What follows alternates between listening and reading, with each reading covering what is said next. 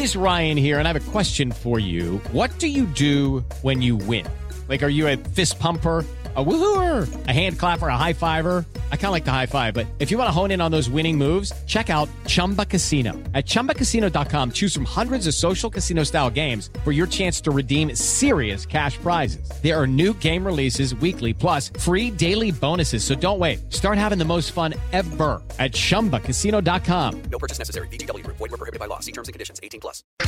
Mulheres Positivas. Oferecimento TIM e Mulheres Positivas. Um app criativo com oportunidade para todas. Olá, Mulheres Positivas. Hoje aqui comigo uma mulher mais que especial, mais do que uma mulher positiva, uma Shark. E ela é também CEO da Atom Investimentos. Carol Pfeiffer, obrigada pela sua presença. Eu que agradeço o convite. Você sabe que é uma honra estar ao seu lado. Quanto tempo já que a gente está namorando a possibilidade de você sentar-se aqui na minha cadeira, uma honra. Verdade, sua agenda é muito lotada, Fabi. Não é mais que a sua. Você tá me devendo uns 10 almoços, eu tô contando. Não, Carol, eu tô falando fora do ar. Que eu tenho o privilégio de ser sua amiga na pessoa física também. É verdade. E eu quero te fazer algumas perguntas que eu sempre quis te fazer, mas eu ainda não te fiz nem bêbada, nem sobra. Então eu vou fazer aqui. Sobra aqui no palco do Mulheres Positivas. A primeira pergunta que eu quero te fazer é: como é que você conseguiu ganhar dinheiro? Qual que é a receita? Como é que você conseguiu virar essa chavinha? E por último, você se considera self-made? Você acha que você conseguiu sozinha? Ou teve uma participação da sua família no seu desenvolvimento, na sua emancipação financeira? Bom, vou começar de trás pra frente. Eu acho que primeiro de tudo, assim, de verdade, eu acredito sim que eu sou self-made, mas eu acho que ninguém faz nada sozinho. Então, falar que a gente ganha dinheiro sozinho, que a gente cresce sozinho é uma ilusão, né? Porque você precisa de um time, você precisa das pessoas te apoiando, você precisa criar um ambiente. E daí, se você não tiver um ambiente, você cria um ambiente. Então, muitas pessoas acabam falando: ah, mas na minha empresa não tem uma oportunidade, ou a minha família não teve oportunidade. E você pode mudar isso. Né? Quando você toma conhecimento disso, você pode mudar de ambiente. Então, se aquele lugar não está te ajudando a crescer, você pode mudar o seu círculo de amigos. Né? Então, por exemplo, se você quer ser uma pessoa que gosta de falar sobre trabalho, e a gente gosta bastante, você se conecta com pessoas, por exemplo, que gostam. Você não vai se conectar com pessoas que vão falar sobre a balada ou sobre o bar. Então, você muda. E daí isso te ajuda a crescer, né? E eu acredito que todo mundo precisa, sim, de um ambiente para poder desenvolver. Agora, se esse ambiente não nasceu com você, à medida que você toma conhecimento disso, você pode mudar. Eu posso dizer que eu tive o privilégio de nascer numa família onde meus pais são empreendedores, mas eles casaram cedo. Então, assim, nunca passei fome, mesmo porque meu pai tinha sítio, depois teve fazenda. Então, ou seja, ele ia plantar, a gente ia ter o que comer, né? Então, e a minha mãe sempre gostou do fato de que ela poderia crescer também. Então eu cresci, né, eu sou caçula, quando eu nasci a minha mãe já trabalhava. E por que ela trabalhava? Porque ela queria comprar roupas muito legais para minha irmã e ela não tinha grana. Então ela começou a fazer as roupas para minha irmã. Porque a minha avó tinha confecção de adulto. E daí minha mãe começou a fazer para minha irmã, as amigas gostaram. Ela montou uma confecção, montou loja. Então quando eu nasci ela já estava vendendo para as amigas, já tinha um negócio. Já era mulher positiva. Exatamente, isso é muito importante. Porque daí você cresce num ambiente onde você vê, principalmente quando você tem uma referência de uma mulher que ela conquista. Forte. Exato. Só que, ao mesmo tempo, a minha mãe, ela sempre foi muito delicada, muito feminina e muito família. Então, eu exigia que eu estivesse dentro de casa, a gente tomava café da manhã junto, almoço e jantar. Em casa, assim, ó, não é opcional, é obrigatório até hoje, Fabi. Se eu não for de final de semana pra minha casa em Porto Feliz, já era. Meus pais já, começam um chororô, você não tem ideia. E isso com todos os filhos. Então não importa se você está casado, você tem 10 filhos, você vai voltar para casa no final de semana. Então esse ambiente familiar, eu acho que me ajudou muito a entender os dois lados. De você poder crescer, ganhar dinheiro, mas você também manter a família por perto e tudo mais. E eu cresci brincando de trabalhar. Com 8 anos de idade, eu tinha uma horta de alface. E daí não porque eu precisava de dinheiro, mas porque era trabalho, era divertido. Mas será que você olhava pra sua mãe e queria fazer igual? Então, exato. Eu acho que pra minha mãe e pro meu pai. O meu pai tem um lado mais racional, muito mais pro dinheiro. Ele me deu um cofrinho quando era criança. Aí já me ajuda também essa relação com o dinheiro. Uma criação é fundamental. Total. E os pais são responsáveis disso. Eu bato isso muito na tecla. Se a gente falar sobre dinheiro, falar sobre empreendedorismo e falar sobre política dentro de casa, mudou o país. E a mulher tem esse papel. Mas quando você era pequena, te falavam que você precisa guardar dinheiro? Nunca me falaram isso. Bom, claramente, sim. Quando eu tinha 30 anos, assim, eu não tinha como acumulado nada, nenhuma riqueza, zero, tinha zero dinheiro. Então, eu não tinha isso enraizado. Daí eu comecei a conversar com algumas amigas e eu vi que não era só eu a única imbecil da praça. As outras também não tinham guardado nem que fosse, sei lá, R$100 no final do mês. Sim. Tem a ver com cultura, né? Tem. E aí, por isso que eu falo que eu acho que eu tive o privilégio de ter pais que me incentivaram isso desde criança. Mas a gente nem sempre escuta os pais, né? Então a gente vai em alguns momentos achando que o dinheiro, assim, é uma brincadeira também. Então você guarda dinheiro e daí, de repente, você faz macaco, você precisa pagar uma coisa. E daí, por exemplo, na quitanda da esquina você faz uma conta, porque interior tem isso, né? Você faz uma conta. E vai aí você gastar vai lá, todo o seu compra um monte de porquinho. besteira. Exatamente. Você gasta um monte de besteira, daí a hora que você vê se tá devendo, você, putz, foi todo o dinheiro que você economizou. Então, ou seja, a gente apanha ao longo da nossa jornada.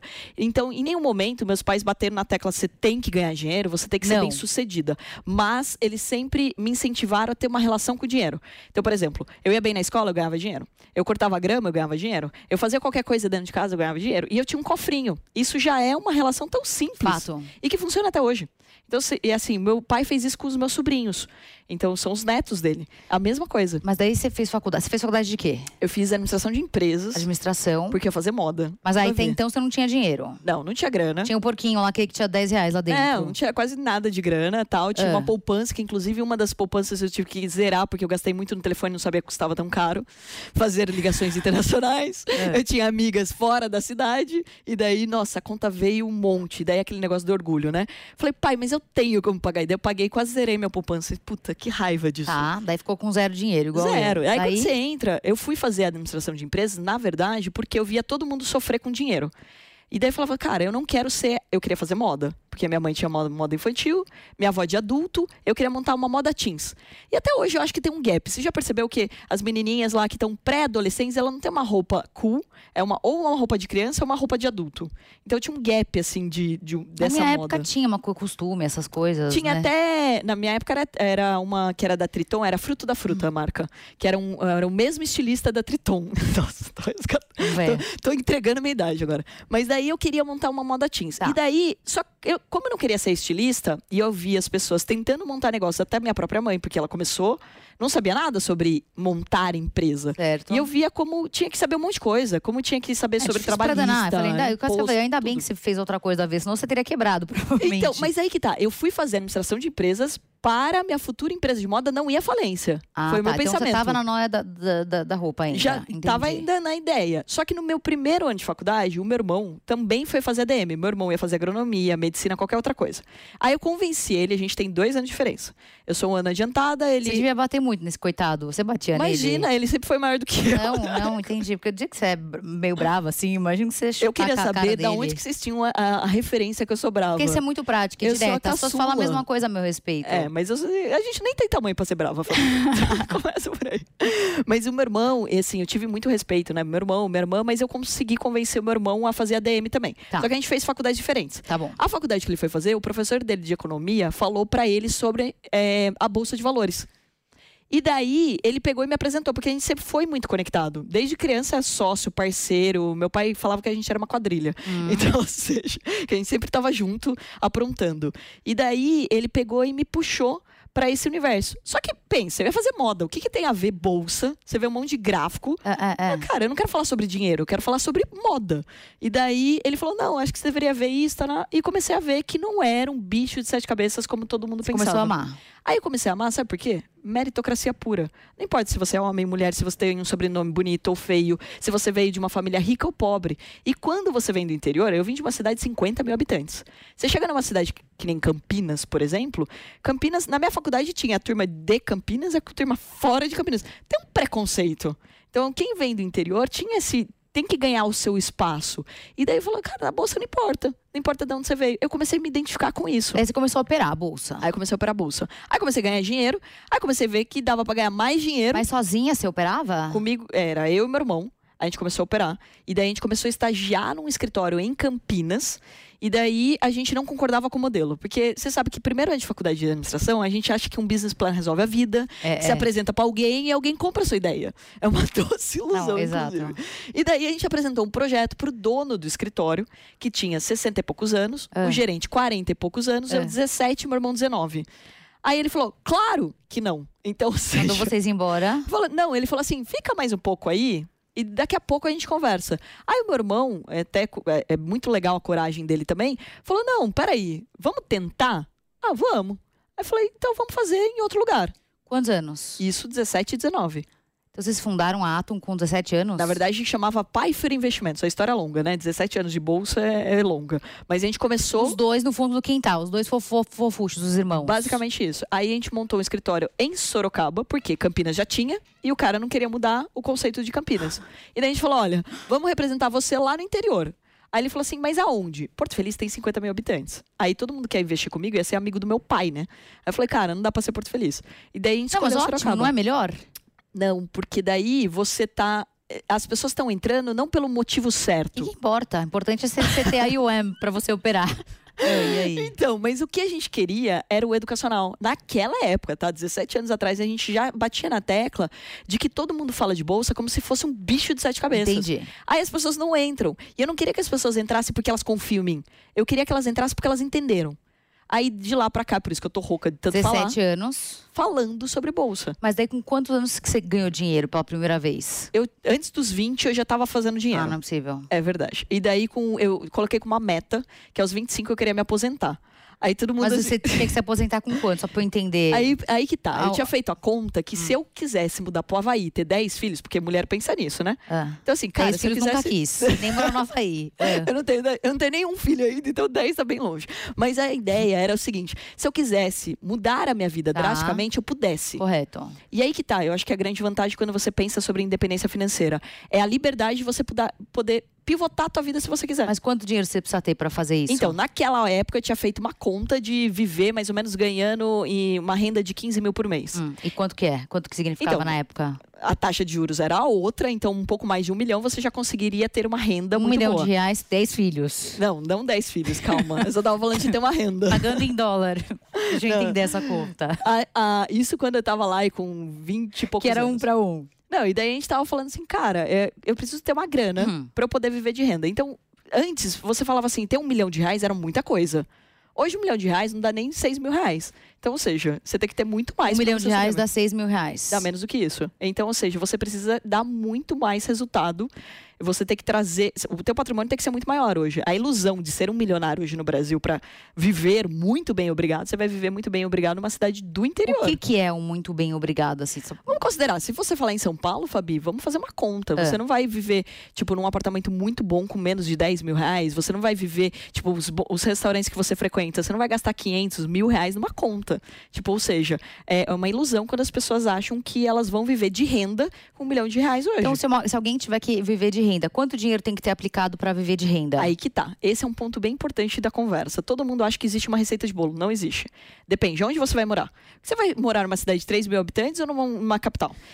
Qual é o teu consumo? Você se importa em ir num restaurante de luxo todo dia ou uma vez por semana? Tá, então vamos lá. Uma vez por semana, num restaurante de luxo, morar aqui na Paulista, que é onde nós estamos, aqui em São Paulo, capital, na Paulista. E talvez viajar uma vez por ano pra fora. Quanto dinheiro que tem que ter? Você vai ter que fazer pelo menos 20 a 30 mil reais. Pela 20 sua a 30 conta mil básica. reais. Nossa, então você tem que ter 4 milhões de reais na conta. Pra mais. E daí é que tá. Esse é um ponto bem importante da gente falar. Só que a relação antigamente era colocar o dinheiro para trabalhar e eu vou viver de renda na renda fixa. Certo? Certo. Hoje não, você tem alternativas para isso. Milhares. Exato. Inclusive, uma das coisas que a gente bate na tecla, para você ter uma vida de milionário, você não precisa mais ter 1 milhão. Porque, por exemplo, se você... O conceito que a gente criou na Atom é da pessoa poder operar o nosso dinheiro. E ela ganha um repasse do lucro que ela tem. Então, calma, já chegou segura. Antes de você me explicar isso, eu vou chamar o Alê Senerli, que montou aí no radar um pouco de informação para vocês. Roda. Oi, Fabi. Hoje eu vou te atualizar sobre os temas mais interessantes e importantes do momento, ou seja, que estão no radar. Estamos acabando o mês de novembro e eu queria saber, você já ouviu falar sobre Novembro Negro? Assim como o Dia da Consciência Negra, o Novembro Negro representa a luta e resistência da população negra no Brasil. Diversas universidades federais do país se reúnem com as prefeituras e fazem um mês cheio de atrações e representatividade para envolver a população como um todo e mostrar a cultura africana a quem quiser conhecer. Sei que já estamos no finalzinho do mês, mas vale a pena conferir a programação na sua cidade desta última semana. E foi dada a largada para a 22ª edição da Copa do Mundo da FIFA 2022 no Catar. E uma curiosidade é que essa edição acontecerá agora, no fim do ano, devido às altas temperaturas durante o verão no Catar. O Brasil, que faz parte do Grupo G, já fez a sua estreia em campo contra a Sérvia no dia 24, às 16 horas, pelo horário de Brasília. As oitavas de final começam em 3 de dezembro e a grande final está prevista para o dia 18. E aí, dedos cruzados? Vamos torcer para o Hexa esse ano. E como nós sempre falamos de estreia por aqui, no dia 4 de novembro estreou na Netflix o filme Enola Holmes 2, que conta a história da irmã do maior detetive de todos os tempos, Sherlock Holmes. A atuação impecável, como sempre, de Helena Bonham Carter, da jovem Millie Bobby Brown e, obviamente, da Sharon Duncan, mostra mais uma vez que Lugar de Mulher é rumo ao estrelato. E por falar em lugar de mulher, segundo a Exame, o primeiro investimento das mulheres na bolsa é 6,5 vezes maior do que o dos homens. E esse é um mercado que vem crescendo cada vez mais para as mulheres. Por isso, hoje, a Carol Pfeiffer, CEO da Atom, maior empresa de traders da América Latina, está nos estúdios com a Fabi. E ela vai nos contar um pouco mais sobre esse mundo de investimentos. Fabi, é com você. E na próxima semana eu volto com muito mais assuntos que estão no radar. Ô, dona Carol Pfeiffer, guardei aqui minha calculadora que eu tava fazendo conta enquanto a Lê falava. Vamos lá, continua me contando o modelo de negócio da Atom. Bom, o que é a Atom? A Atom hoje ela resolve 2 problemas que eu tinha lá atrás quando eu comecei. Primeiro, eu não tinha conhecimento e era sempre muito economês, financeis. Todo mundo fala complicado e daí no final do dia é comprar barato e vender caro. Eu brinco que assim, cara, é igual qualquer profissional recém-formado. Você vai lá, ou com um advogado ou com um médico, ele vai falar um monte de termo técnico e daí no final é gripe ou é um problema mais simples de resolver. Essas histórias aí de short, long, então, AUM, só que assim, a aprender o que é a bolsa? velha. O que é a bolsa no final do dia? É você comprar barato e você vender mais caro, Correto. certo? Então o que você precisa analisar? Preço, que é o que a gente já faz na nossa vida inteira. Mas tem que prever o que vai cair, o que vai... Não, aí que tá. Você tem o histórico de preços. Então, por exemplo, durante a pandemia, a gente viu as ações saírem da Gol de 30 e poucos reais para R$ 4,81. Aí você fala assim, cara, mas eu não sei se vai subir. Tá bom, vou dar um exemplo prático aqui pra mulherada. Vai. Louis Vuitton, eu vou falar que eu vou vender minha bolsa agora por R$100. Você compra ou não? Eu não, porque eu não gosto da Louis Vuitton, mas talvez alguém que goste, sim. Não, você sabe que vale mais, não importa. Entendi se você... seu ponto. Não é se ela vale, se você gosta, se não gosta. É tipo, cara, se você comprar por 100, se você vender por 200, você já ganhou o dobro. E você sabe que vale bem mais do que isso. Então, esse é o ponto do mercado. É a chance de você comprar barato e vender caro qualquer coisa. E daí, lá atrás, a galera complicava isso. Então, hoje, o que a Atom faz? Ela ensina as pessoas, a gente tem um braço educacional, e a gente tem um outro braço que é contrata as pessoas para operar o nosso dinheiro. Porque não tem quase profissional que sabe operar na bolsa. Então eu estava tentando aumentar o meu time, não conseguia. Então eu contrato as pessoas. Por isso que eu falei que hoje você pode ter uma vida de milionário sem ter 1 milhão. Porque você pode ganhar 20 ou 30 mil reais fazendo ou operando na bolsa ou com várias profissões. Você pode fazer isso no marketing digital, você pode ser um afiliado, você pode ser um se eu ganhar 30 mil reais aqui, que alguém quis patrocinar esse episódio aqui, só por causa de você, eu vou pegar esses 30 mil reais e eu vou dar pra você. O que vai acontecer com esse dinheiro? Aí que tá. Não é assim que funciona o jogo. Primeiro de tudo, você precisa ter um planejamento. Qual é o objetivo? Isso daqui é para sua aposentadoria, para a faculdade dos seus filhos? É para quê que você quer esse dinheiro? Eu quero que esse dinheiro renda. Então, você tem que colocar ele para funcionar. Agora, se você não precisa, vamos imaginar, você não estava precisando desses 30 mil, certo? Você nem estava esperando. Então, ou seja, você pode colocar ele em risco. E esse é o ponto. Quando eu ensino bolsa, eu ensino as pessoas que elas podem investir a longo prazo, porque elas não precisam daquele dinheiro naquele momento. Quantos anos estão seus filhos? 5 e 3. Então, pronto. Eles não precisam de dinheiro agora. Concorda? Precisam, eles custam um dinheirão. Você já tá pagando as contas. Você já tá pagando as contas. Eles não precisam de dinheiro para faculdade. Essas figurinhas da Copa, juro, me quebraram, muito caro. Vamos lá, eles precisam de dinheiro pra faculdade deles. Você quer pagar a faculdade deles? Vai custar caro. Eu gostaria que eles pagassem, então, mas assim... ótimo. Então, pensa, se você começar a guardar 100 ou 200 reais agora, comprando ações, você não vai precisar pagar a faculdade deles. Não é muito melhor? É melhor. Então, ou seja, o que é o mundo dos investimentos? É você se planejar para aquele dinheiro render a longo prazo. Perfeito. Sabe qual é o erro comum? As Não. pessoas querem dinheiro para ontem. Elas querem o imediatismo. E elas são iludidas. É o que mais tem, é iludido. Porque olha o que está acontecendo, inclusive, com os piramideiros. E a gente tem que falar disso. As pessoas nunca viram rentabilidade, elas tinham dinheiro na poupança.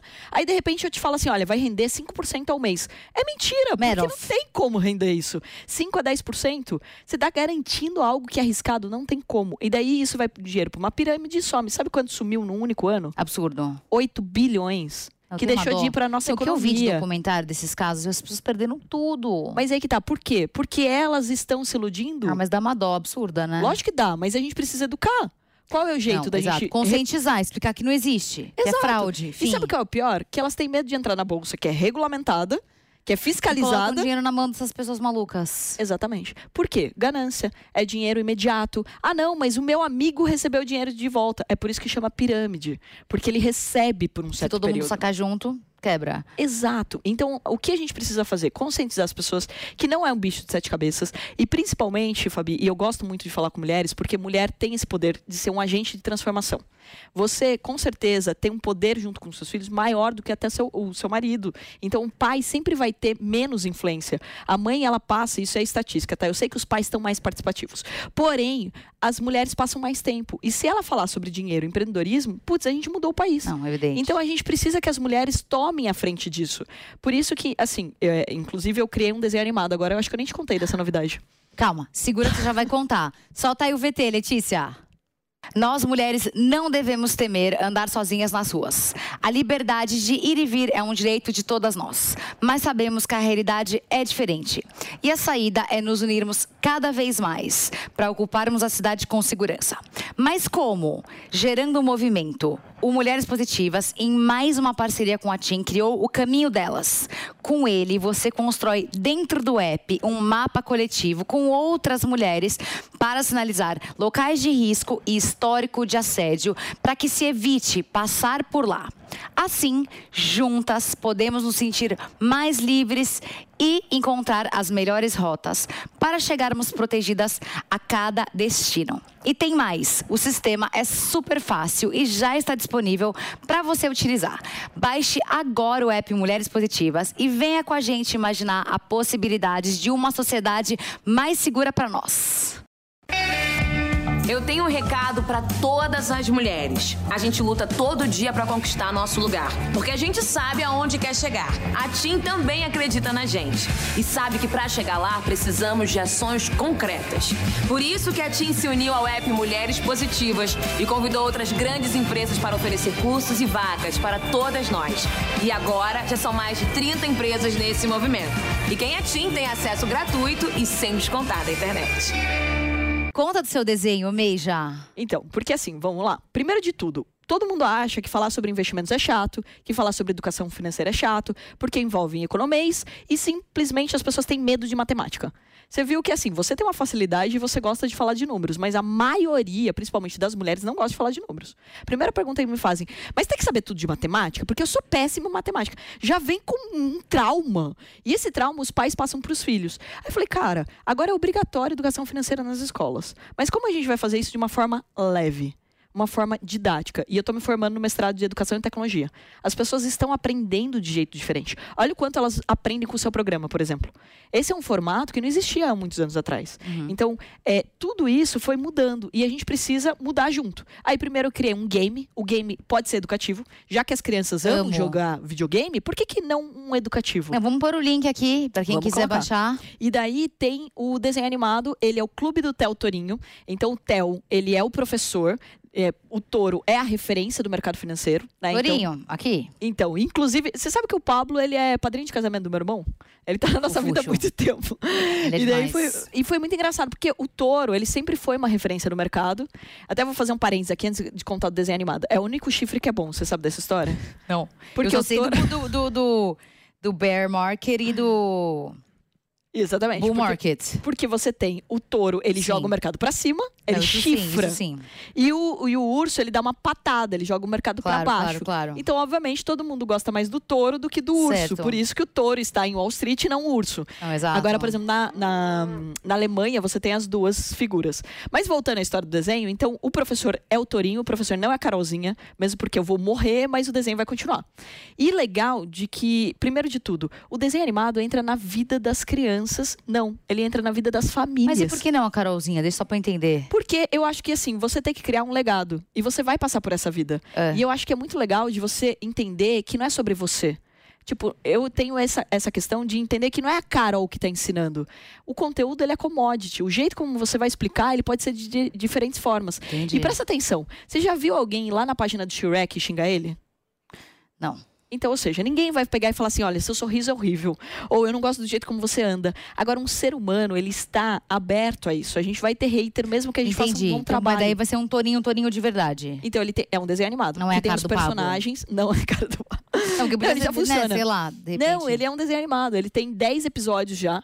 E que foi desenvolvido junto com o Marco, um dos sócios, ele é da Jovem Pan Kids. Então é muito legal. Não, maravilhoso. Porque ele tinha o know-how de um desenho animado. Entendi. E eu tinha o conteúdo. E a gente juntou forças pra criar e a gente vai colocar de graça em todas as escolas públicas do país. Arrasadora. Então por quê? Porque a gente quer levar a educação financeira e empreendedorismo de uma forma leve. E não adianta você bater de frente. Você tem que aprender desse jeito chato. Não funciona.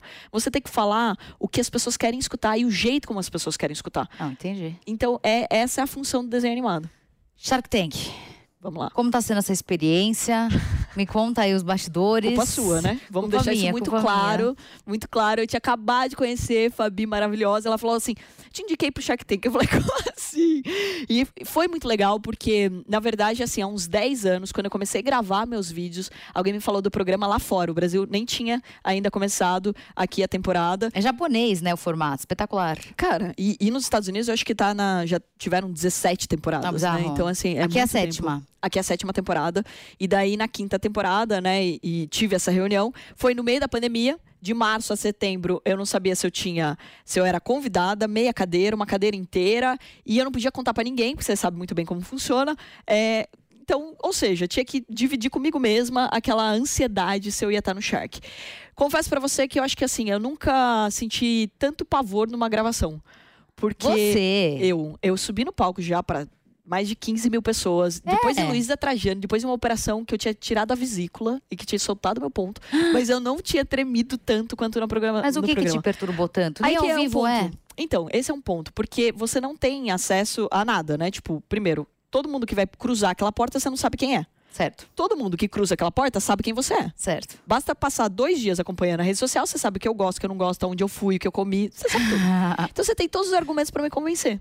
E daí outro ponto importante de dizer é que eu não sabia como ia ser a reação do público. E daí, Fabi, foi muito interessante que na 5ª temporada eu percebi o quanto as pessoas tinham preconceito com o mercado financeiro. Porque tinha gente que me escrevia assim, não, você é do mercado financeiro, o que você sabe sobre a empresa? Nada, né? Não, são só 400 empresas da Bolsa. Mas a Farane também é do mercado financeiro. Não, ela não era. Ela entrou no Shark na 1ª temporada, né? Ela tinha um negócio dela, mas ela foi depois pro mercado de startups. Mas ela nunca foi da Bolsa de Valores. Não? Não. Da Bolsa, não. Entendi. E daí, eu já entrei na Bolsa de Valores. Pelo menos eu conheço essa história dela. Se tiver uma diferente, eu não conheço, Camila. Então, ou seja, foi muito interessante porque eu sempre fui da Bolsa. E as pessoas... Eu comecei a perceber que as pessoas tinham um certo preconceito com quem é da Bolsa. Como se a gente fosse tão ganancioso que a gente só pensa em números, dinheiro, etc. E a gente não se preocupa com a pessoa que está entrando. Exatamente. E daí, eu fui entendendo isso. Mas a minha preocupação quando eu entrei foi... Cara, o que as pessoas querem pós-Shark? Porque uma coisa é fácil, você tá ali no programa e você vai dizer um sim ou não. Mas e cuidar depois daquele sonho? Pra danar. E cuidar daqueles empreendedores, né? Então, ou seja, eu tive que montar uma aceleradora. Hoje eu tenho uma aceleradora com um grupo onde a gente mentora todo sábado. Meu sábado foi tomado, então você tá me devendo muita champanhe. O meu sábado foi tomado e eu adoro, porque primeiro, né, de tudo, eu tenho que organizar minha agenda porque eu sou CEO da Atom, é uma empresa listada na bolsa. Os investidores querem que essa empresa dê certo. Eles não querem saber se as empresas do Shark estão dando certo. Exato. Então, ou seja, é outro negócio. E lá é Carol pessoa física, porque não poderia investir o dinheiro da Atom, senão ia ter que sair um fato relevante toda vez que eu falasse. Eu lembro. Então, ou seja, é Carol pessoa física, meu dinheiro, é minha estrutura, é meu acompanhamento. Tô desesperada que eu vou ter que interromper, porque eu queria muito falar mais com você, mas eu vou ter que fechar o programa, porque a Letícia tá muito brava já aqui no meu ouvido. E eu preciso que você responda 3 perguntas pra gente fechar. Um livro que marcou sua vida, um filme e uma mulher que você admira. Caramba, perguntas difíceis. Mulher que admira é difícil, você falou que não vale a mãe, né? Já assisti várias vezes aqui, então eu vou deixar muito claro aqui que não vale a minha mãe. Não vale, porque senão todos respondem a mãe. Exato, mas vale a avó, porque as minhas avós não, porque quem tá ouvindo lá não conhece sua avó, daí não consegue pesquisar a sua avó e tentar aprender também com a sua avó. Gente, posso falar sério? Já como a galera vai pesquisar? Madoff não é maravilhoso? Você não acha que as pessoas têm que assistir? Então, já respondi uma pra você, falta 2, vamos lá. Maravilhoso. Mas olha, eu vou falar, já que a galera vai jogar no Google, e a gente falou da Sandra aqui, eu acho que vale muito a pena conhecer, inclusive assistir o episódio. Você sabe que quando ela entrou no Shark, eu assisti o episódio dela com você? Ah, que porque eu queria conhecer mais a história dela. Você afinal, gostou? eu queria e marquei um almoço com ela para que ela fosse bem-vinda no Shark. Eu contasse os bastidores também para ela. E amei. Sandra virou uma baita de uma amiga. Vale muito a pena, acho que conhecer a vida da Sandra e tudo que ela tá fazendo. E compartilhando aqui uma Shark, né? Livro. Eu adoro Sonho Grande. Ele marcou minha vida porque trouxe a questão da meritocracia que eu consegui adotar finalmente dentro da minha empresa ao ler esse livro. E o quê? Filme. Eu vou dar série. Ah, é verdade. Mas eu vou deixar uma série. Bora. Sex and the City. Afinal, foi a inspiração pro meu livro, que é o For Traders. E você qual das 4? Vou deixar isso explícito, mas a gente adora a Samantha, cara. Porque a Samantha... Ah, gostei. A Samantha mostra que a mulher, ela pode ser o que ela quiser, a hora que ela quiser, quando ela quiser, e ter que ganhar dinheiro mesmo. E você viu que ela some no último? Ela não tá. Então, eu tô triste, em depressão, mas tá tudo certo. Pois é. Carol. Amei. Admiração infinita por você. Obrigada. Espero que outras vezes arrasa lá no Shark. Mulheres Positivas admira muito você. Obrigada mesmo, viu, pelo carinho. E não se esqueça que a entrevista completa com a Carol Pfeiffer fica disponível gratuitamente no aplicativo Panflix para você ver e rever a hora que você quiser. Se você ainda não baixou, corre já para sua loja de aplicativos e faça o download.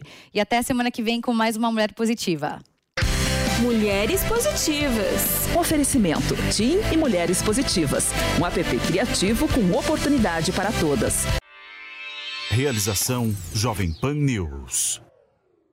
Hey guys, it is Ryan. I'm not sure if you know this about me, but I'm a bit of a fun fanatic when I can. I like to work, but I like fun too. It's a thing. And now the truth is out there. I can tell you about my favorite place to have fun. Chumba Casino. They have hundreds of social casino style games to choose from with new games released each week. You can play for free anytime, anywhere. And each day brings a new chance to collect daily bonuses. So join me in the fun. Sign up now at ChumbaCasino.com. No purchase necessary. VGW Group. Void where prohibited by law. See terms and conditions. 18+.